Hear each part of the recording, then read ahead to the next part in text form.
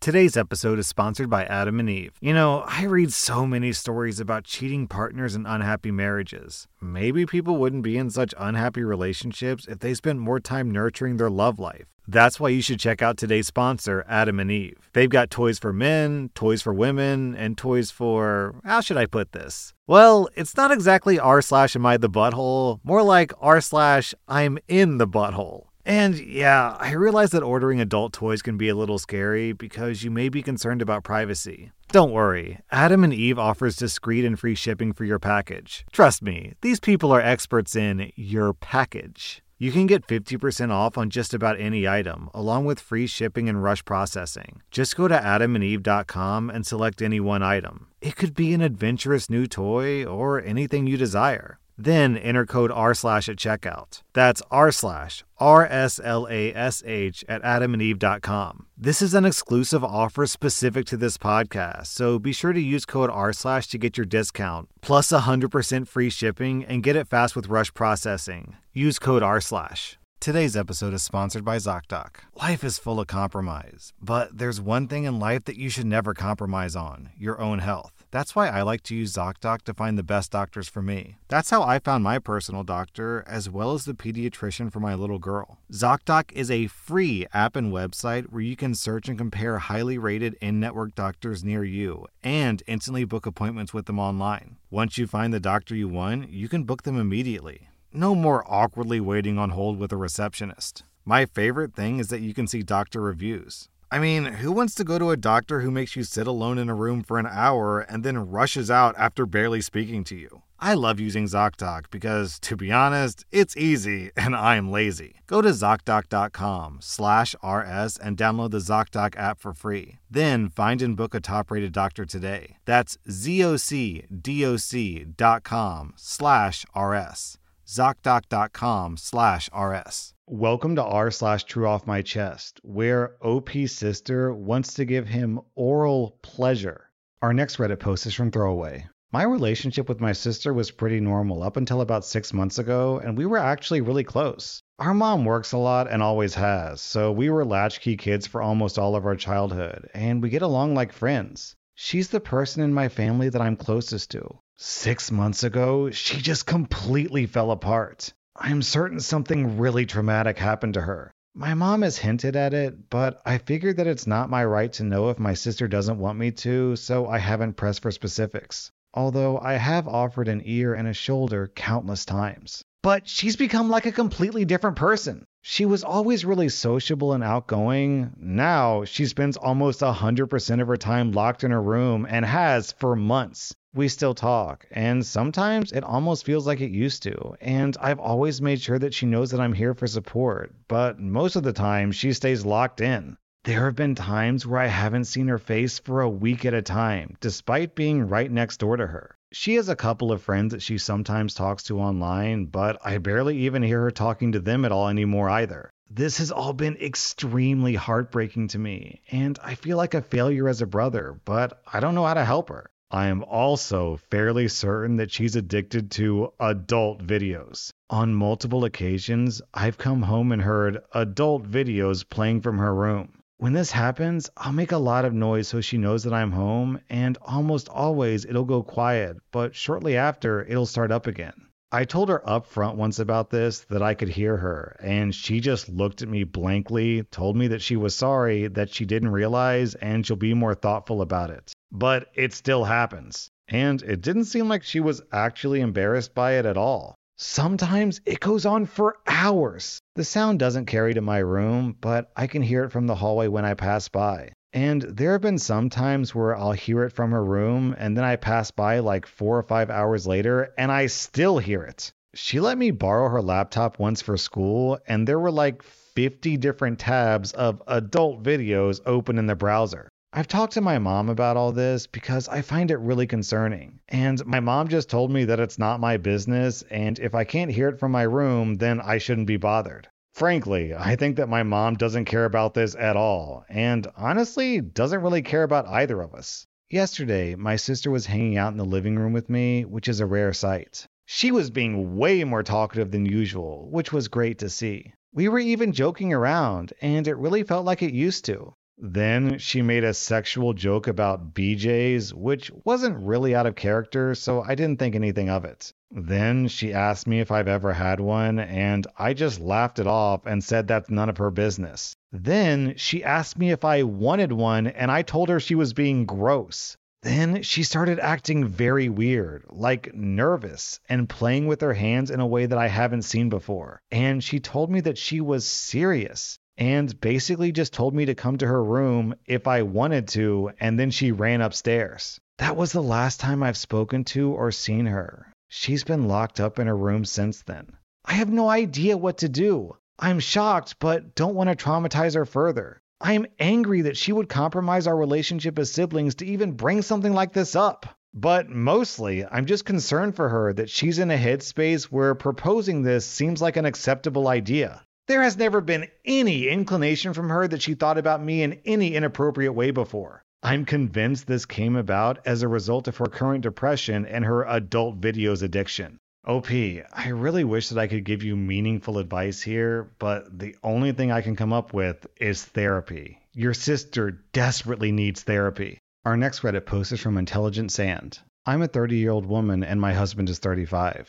My husband's ex-girlfriend, who's 33, was recently diagnosed with late-stage breast cancer, and her last wish is to be with my husband. My husband, Seb, and his ex, Tanya, became best friends after their breakup a couple of years ago due to her infidelity. They were together for 5 years. Needless to say, they remained in contact even before he met me. I would be lying if I say that this never made me uncomfortable even once. It did, and it still does, because Tanya is still in love with my husband. She never denied it, and in fact would even call or message me when she can't get a hold of him. Aside from her cancer, she also has some mental health issues. Thus, my husband would always tell me to be kind and patient. Seb is no longer in love with her, of course. She cheated on him, and Seb swore that he would never get back with her and that he only sees her as family. 2 weeks ago, my husband received a call from Tanya to tell him about the sad news. My husband cried with her and told her everything is going to be okay. They were on the phone the whole day. Also, I should mention that Seb and I moved to Australia a few months ago because of my job, and Tanya is still in Canada. They mostly talk via long-distance call or WhatsApp.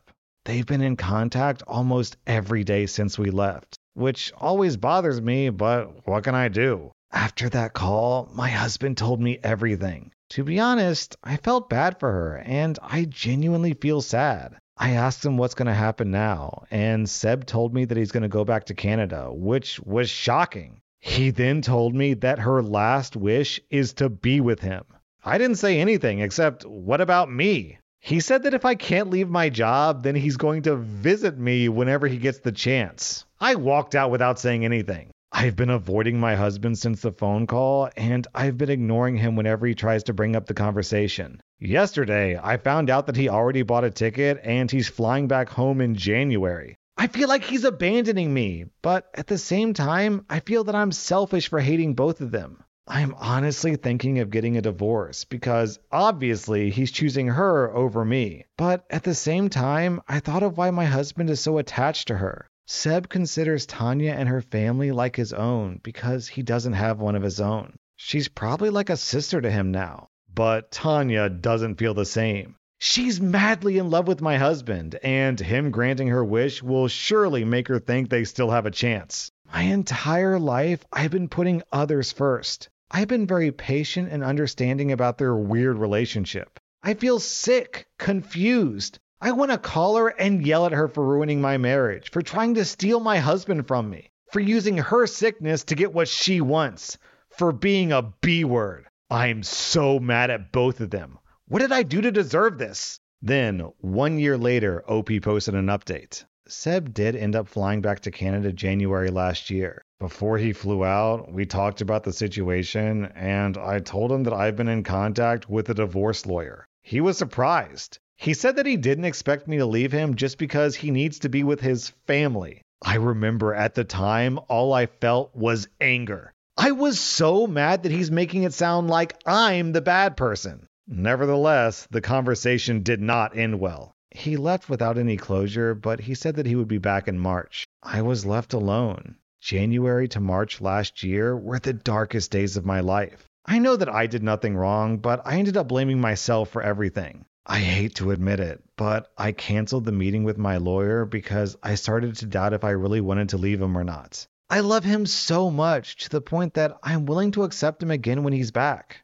During the time when he was gone, he rarely called to check on me. I had to call him most of the time. I know, I'm dumb. I feel so alone and sad. I begged for his attention, to give me some of his time, to be with me again. All that time, he kept telling me that Tanya needs him more. March, I was expecting him to come back so that we could talk, but he didn't come back. He said that he needs to stay more, and he promised me that he'll be back in May. I don't know what happened to me when I got that call from him early March to tell me that he won't be flying back to Australia. It was like there was a switch that suddenly turned off because somehow I just stopped caring. When he told me that he wouldn't be back until May, I knew that I would have to move forward without him. Fast forward to May and he came back. That day, we sat down to talk. He broke down and said, "I can't lose you too." When he said that, I thought that Tanya was gone. But no, she's not. And as far as I know, she's still alive to this day. I asked what happened, and he told me that Tanya asked him to go back and be with me. He said that Tanya is sorry for everything. Seb didn't want to leave her, especially when he saw how bad she was doing. They had a fight, and according to him, Tanya wants him out of her life. If I were the same dumb person as earlier, I would totally accept him back. But at the time, all I could think was, he's only back because Tanya doesn't want him anymore. I let him cry. I comforted him, and then I let him stay in my apartment. A week later, I told him that I'm divorcing him. At first, he refused to leave. It was a long and painful process, but on my birthday in July, he finally realized that he couldn't manipulate me anymore. By August, he was back in Canada. The divorce hasn't been finalized yet, but we've been separated since he left. He tried to contact me several times last year. Tanya also tried to contact me. Everyone, including my family, tried to convince me to give him a second chance. But that day in March, when I finally came back to my senses, I knew nothing could make me change my mind. As of now, I'm doing fine alone by myself. I got promoted last year and moved to a bigger apartment near the beach. I found new friends, and I recently started getting into Pilates. I've traveled to Australia and New Zealand and met some amazing people. I feel like a completely different person. Last year was the major turning point of my life. Seb still bothers me from time to time, but he knows that I couldn't care less anymore. Sometimes I talk to him. I still care, but not as much. I've been told by our common friends that he is not doing well. He became an alcoholic, and he couldn't get a job because of it. He's mostly couch surfing because Tanya doesn't want him to live with her. Lol, that B word. Man, okay, so just abandoning your wife to be with your ex-girlfriend is bad enough as it is. But you have to add on top of that the fact that he talked to his ex-girlfriend every single day on the phone.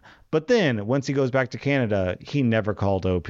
Also, I'm having a little bit of difficulty understanding Tanya's motivation here. Does she not really want Seb back? She just doesn't want anyone else to have Seb? Is that the situation? Like, if I can't have him, then no one can have him. And by now, I'm so angry at him that he hasn't picked me that I don't want to be with him either. So I just want him to be miserable for the rest of his life. Is that the type of person she is? Our next Reddit post is from Paste and Keikosis. I'm a 29-year-old woman, and I've always been good with numbers and responsible. It was more noticeable when I was in school because no one cared. But given that I have cerebral palsy and walk with crutches, plus being a nerd, you can imagine I was an extremely easy target for bullying. One year, the school shuffled us around, so I had new classmates. The bullying got worse, but then one of the popular guys would defend me.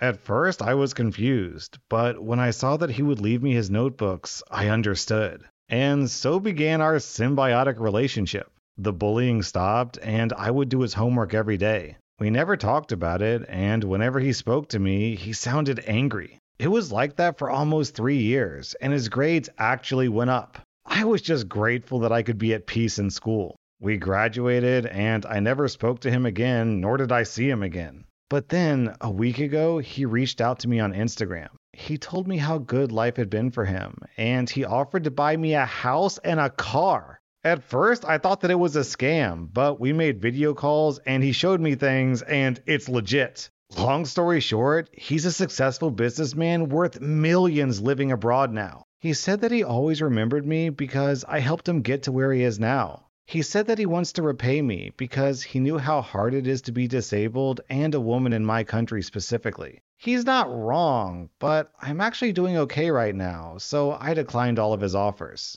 But then I received a call from a medical center, the most expensive one where I lived, mind you, saying that I have 3 years of physical therapy prepaid for. How he knew that I do physical therapy, I don't know. I still thought that it was a joke, so I went there, and it was true. I already did my first 2 sessions, and my body feels so much better. I'm still confused because I saw our relationship as purely transactional, and now he comes to me and says that he owes me? I'm so confused. OP, this is roughly the plot of Great Expectations, where years ago, one tiny act of kindness changed someone's life, and that person went on to become a millionaire, so decades later, they come back to repay the favor. So I say just take it. Like, what's the problem? For all we know, the homework you did for him was completely life-changing. Like, maybe because you increased his grades, that allowed him to get into a better school, and through his school, he met a new colleague that he was able to start a business with and become a millionaire. So if he wants to pay you back, I say awesome. Also, I really like this reply down in the comments from Nate Quarry. I had a friend offer to do something nice for me, and I declined. His response changed my point of view forever. He said, "You don't get to decide whether or not I get to do things for people that make me happy." And I realized that it wasn't just for me. It made him happy and made him feel like he's making the world a better place. Our next Reddit post is from Deleted. My husband admitted that he didn't want anyone to want to passionately hug a 42-year-old woman when he asked for an open marriage.